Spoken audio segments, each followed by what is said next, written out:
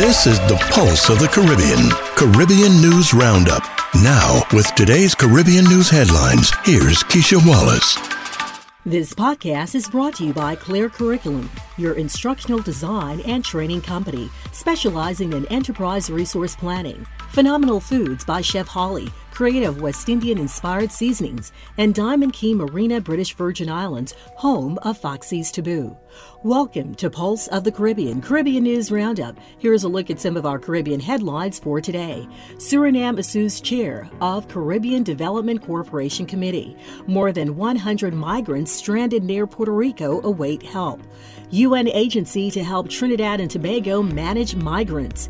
Antigua and Barbuda proposes to overturn ban on commercial whaling. Jamaican senator encourages export to create wealth.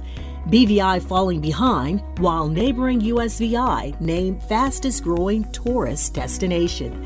These and other stories on today's Pulse of the Caribbean, Caribbean News Roundup for Tuesday, October 18th. We start our report today in Suriname as it assumes chair of the Caribbean Development Corporation Committee.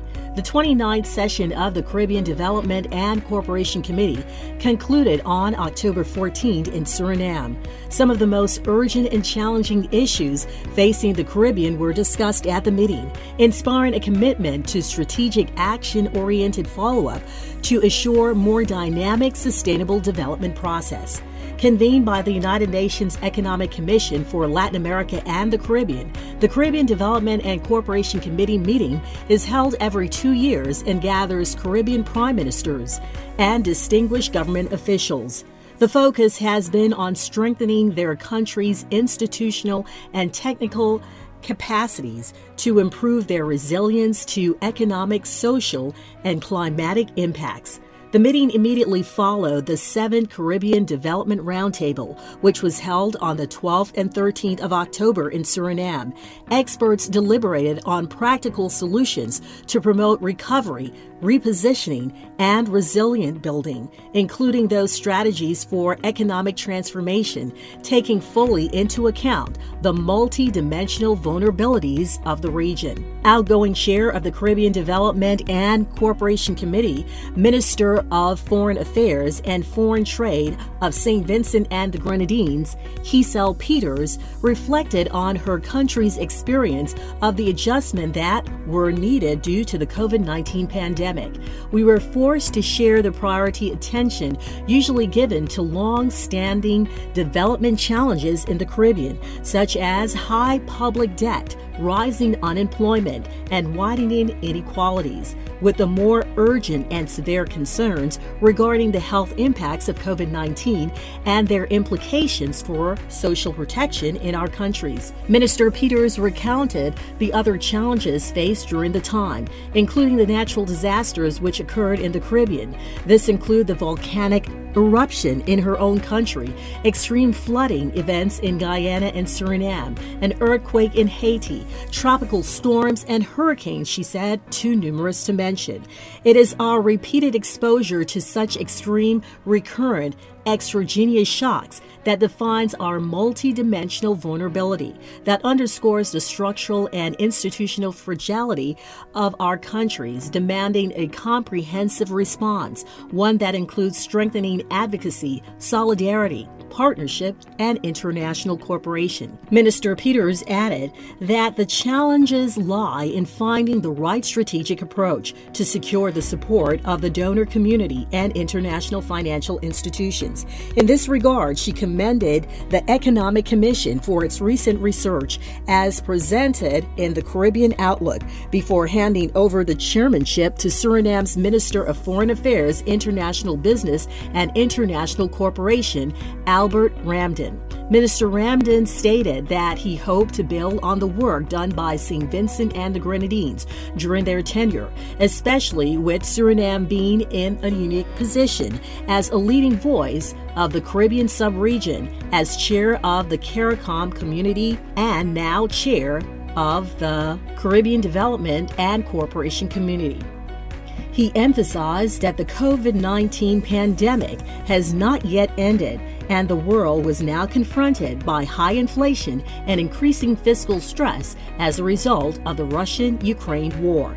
Minister Random pledged Suriname's support towards the Economic Commission for Latin America and the Caribbean's call for the establishment of a Caribbean Resilient Fund, which he said can attract long-term affordable finance to support various structural gaps. Suriname will certainly support such a venture as we need a source of additional finance to diversify our economies and the search for new areas of growth, especially those that embrace our youth, he said.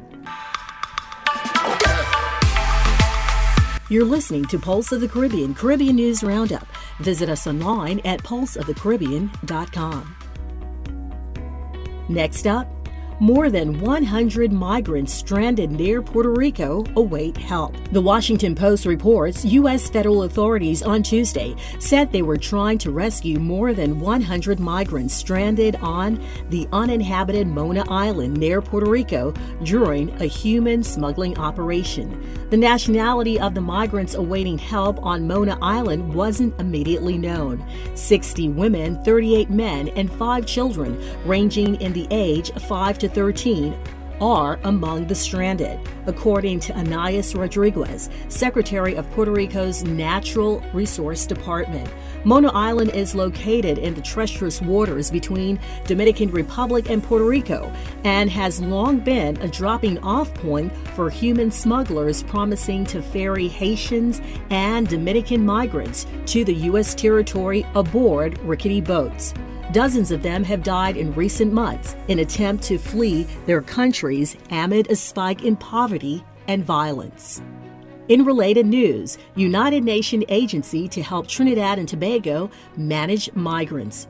Trinidad and Tobago Newsday reports Trinidad and Tobago's Foreign and CARICOM Affairs Minister, Dr. Amory Brown, said he appreciated the assistance the UN Network on Migration Trinidad and Tobago would be able to give the government of Trinidad and Tobago in managing the flow of migrants into and through the country.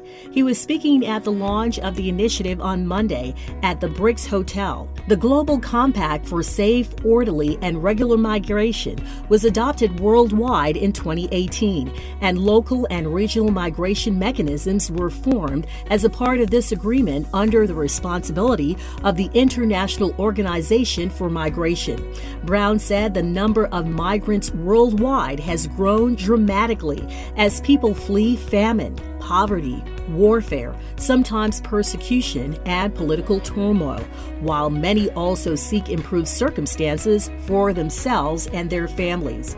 As countries that become migrant destinations expand, the need for coordinated and collaborative efforts among countries and organizations becomes more urgent than ever before. No one entity can manage migration globally, including the Trinidad and Tobago government, especially if the ultimate aim is to ensure the safety of migrant populations, the manageable accommodation, integration, and facilitation of new beginnings for those who have left their homeland, and support for systems in countries they transit and the countries that receive them. UN Resident Coordinator Dennis Zulu said the UN Network on Migration Trinidad and Tobago would lead to a more coordinated approach to migration, as the project would take into account specific factors unique to Trinidad and Tobago. International Organization for Migration Project Manager Zeke Bahari said migration will not slow or stop, so it needed to be strategically managed to facilitate orderly, safe, responsible, and regular migration. This is Pulse of the Caribbean, Caribbean News Roundup. Have news and information you'd like to share with us? Email news releases to news@pulseofthecaribbean.com. Now on to Antigua and Barbuda, where there's a proposal to overturn a decades-old ban on commercial whaling. WION News reports a resolution submitted by pro-whaling countries, including Antigua and Barbuda, has sought to reopen a formal debate on commercial whaling. The 40-year ban could be overturned after the proposal was submitted by the International Whaling Commission meeting in Slovenia. The 88 member countries are expected to take a vote today on the resolution. This comes after the country has also co-sponsored a resolution with Cambodia, Guinea, and Gambia, which argues how fishing practices could contribute to food security and address poverty, said a report by The Guardian. The report also mentions wildlife protection organizations like Ocean Care and Humane Society have said that these resolutions threaten the progress made by the International Whaling Commission. The Ocean Care Director of International Relations, Nicholas Entrup, has dismissed the idea of sustainable whaling, calling it ridiculous. This comes 4 years after a similar proposal of lifting the ban on commercial whaling by Japan was rejected by the International Whaling Commission. Tokyo at the time had said how whaling could be done sustainably. At the time, the International Whaling Commission reportedly reiterated its role on a conservation-focused organization and said that the threats to whales are not just limited to hunting, but also include ship strikes, climate crisis, and fishing by catch. Subsequently, Japan left the International Whaling Commission and started commercial whaling again since it was no longer bound to comply with its restrictions. According to the report, the International Whaling Commission is facing financial difficulties following Japan's exit, the COVID-19 pandemic, and the global economic crisis, the report said. At least a quarter of the 88 member countries have not paid their annual dues. On Monday, the Commission also altered the rules that ban countries in arrears from voting, acknowledging how the pandemic has disproportionately affected developing countries. News out of Barbuda is that Barbudan farmers to get help to boost production. Antigua Observer reports farmers of Barbuda are being given a help to increase their production and irrigation techniques. Craig Thomas of the Inter-American Institute for Cooperation on Agriculture says representatives from his groups, the Ministry of Agriculture, and other parties will be journeying to Barbuda to assist farmers. There are a number of farmers in Barbuda who need support. Presently, we are engaging a group, the Beef Foundation, where we will be in Barbuda next week doing a number of activities in an effort to increase production in Barbuda. Also to increase the technological approach to agriculture with respect to irrigation supplies and also how they can increase their production, Thomas explained. There are also plans to conduct 3 weeks of training by the Guard Center on a business development project entitled Strengthening Coastal and Marine Climate Resilience through Upland and Coastal Ecosystems-Based Adaptation and Community Engagement. The project, which began in 2021, is a two-phase program. The first phase saw the installation of the Vetiver Education and Empowerment Project, VEEP, using the vetiver grass to control soil erosion in June 2021. The second involves equipping local handicraft makers with the entrepreneurial skills to run green businesses using the grass, which is said to have medicinal properties. Thomas said the VEEP initiative is a very promising field for local residents. The project, which is a regional initiative, is currently being executed in Antigua and Barbuda, Dominica, St. Lucia, and Tobago. It was funded under the CBF EBA facility, financed by the government of Germany and the German Development Bank, with resources from the International Climate Initiative of the German Ministry of the Environment. This is Pulse of the Caribbean News Roundup. To share information and upcoming events, email events@pulseofthecaribbean.com. Export to create wealth. Jamaica Information Service reports a group of budding entrepreneurs are being advised to get their goods and services into the export market to create wealth for themselves and the country. Export if you want to be rich and make Jamaica rich in the process, said Jamaica's Minister of Industry, Investment and Commerce, Senator Aubin Hill. He was addressing the 24 graduates of the Central Jamaican Social Development Initiative Youth Entrepreneurship Training Program at Mandeville's Gulf View Hotel on Thursday, October 13th. Senator Hill said the world's 5 richest countries have small populations, but they export tremendously. Noting that Jamaica has 3 million people, he argued that the country needs to export to rich people a whole lot more than we do now, so that we too can become rich. He encouraged the budding entrepreneurs to immediately begin talking to organizations like the Bureau of Standards Jamaica and Jamaica Promotion Corporation to find out how to get into the export market. In 2021, we imported $5.975 billion worth of goods and exported $1.441 billion. So we're short by about $4.6 billion, and that's where we have to begin to catch up. The future businessmen and women receive intensive training in several areas of production, including clothing, entertainment, catering, farming, livestock and poultry, natural juices, scented candles, and food processing. They ranged in the age from late teens to mid-30s. The training was conducted by Heart NSTA Trust through sponsorship from the Berita Foundation and support from the Rural Agricultural Development Authority, Manchester Chamber of Commerce, Companies Office of Jamaica, Tax Administration Jamaica, the Social Development Commission, among others. The graduates are the second cohort under the initiative, which aims to provide young people with the technical know-how to start businesses which are productive, resilient, and profitable, and to steer them away from crime. Now here's our final note. BVI falling behind, USVI named fastest growing tourist destination. BVI News reports the British Virgin Islands continues to resuscitate its tourism industry, which took a massive hit during the height of the COVID-19 pandemic.